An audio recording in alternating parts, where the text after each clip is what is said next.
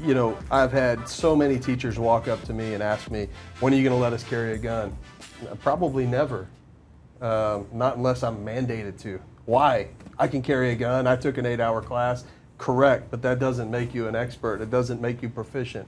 It doesn't give you the ability to decipher when you should take a life and when you should not take a life. It doesn't mean you're qualified. And I certainly understand that there are some instances where you have to arm teachers that, you know, far West Texas or in very remote areas. Listen, they are the first line of defense, right? Yeah, I was going to talk about that. You brought it up, is that we have seen, right, where multiple facilities, not just even in the K-12 space, but we've timed emergency response, and it's 18 minutes for one officer to arrive, right? Best case scenario, best weather day, best no traffic, no nothing, best possible response is going to be 18 minutes. And that's the thing about that, just being able to see that and know that it's a reality.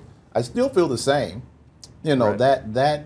that lady in rural West Texas, and she probably went to Texas Tech University with me. Probably not. And she has that relationship. There it is. She has that relationship with little Johnny, and she sees little Johnny grow up because, hey, everyone's in that same building. They're in that building from kindergarten all the way through 12th grade. She has a relationship with little Johnny from 3rd grade. She notices little Johnny starts changing in 7th grade. But that's what I'm saying.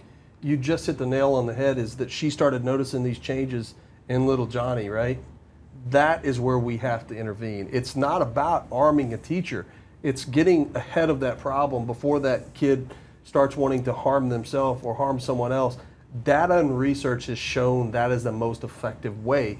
Yet we have politicians that are pushing agendas like arming a teacher or arming teachers or putting a police officer on every campus without even funding it, so that when the next campaign cycle rolls around, they can say, that's what I did. We put an armed officer on every campus, knowing that that's not the case, correct, that no one's enforcing it, that there's no compliance, that they haven't funded it, but they put it into law with the hopes that people are not going to be smart enough to dig deep to see how effective that is.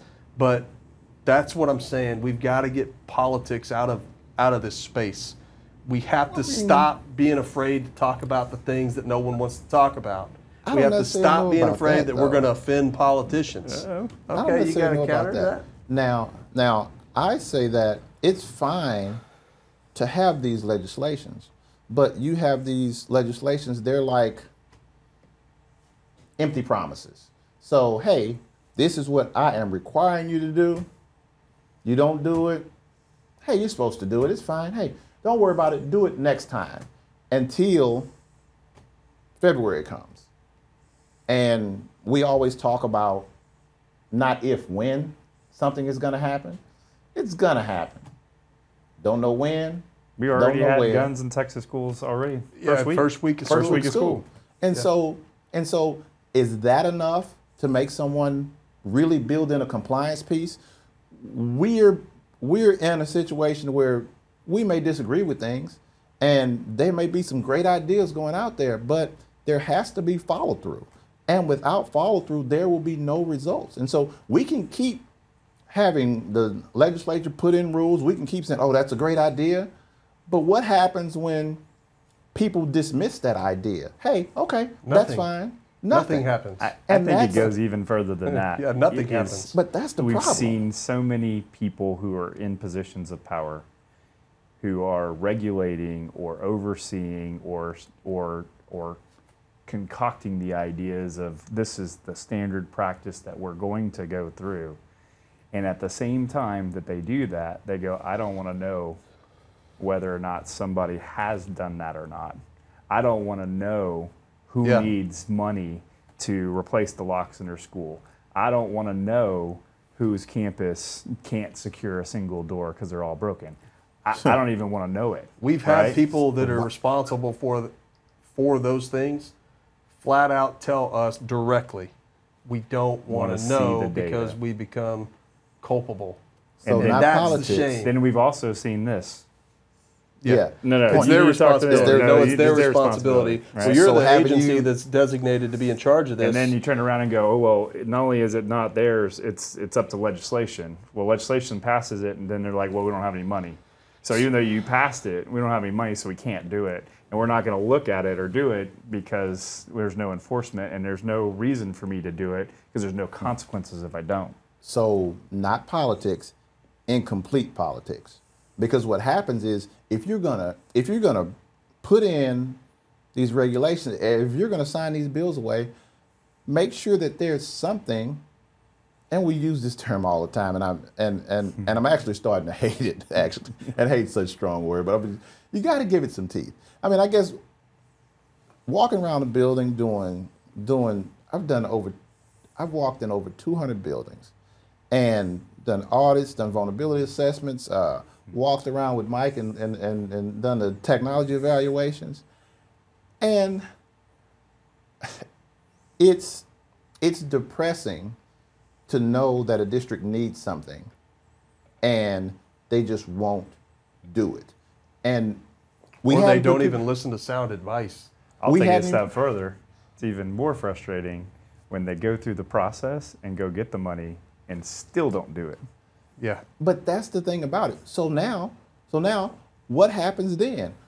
We've done all of this baseline stuff. We've given you exactly what you need, and you say that you're there for those students, you're there for your community, and you're really stifling your community because you know this, and another cliche, I guess I'm a cliche guy today, right. You know better, you do better. We sat down, and y'all know who I'm talking about. There's multiple. This is not just one in particular district. No. We have built out proposals based upon our vulnerability assessments, produced bond packages that were passed a year ago. We're talking, or more.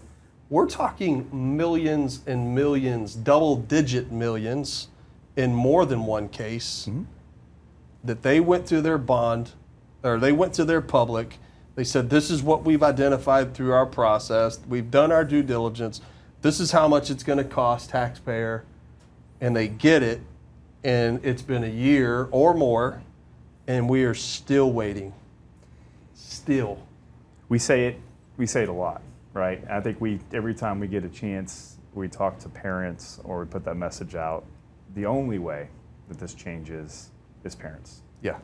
But now the thing about it, it's I guess Getting involved. Being in that educational space, I know parents are involved, but it's I hate to say it, but it's not the right parents.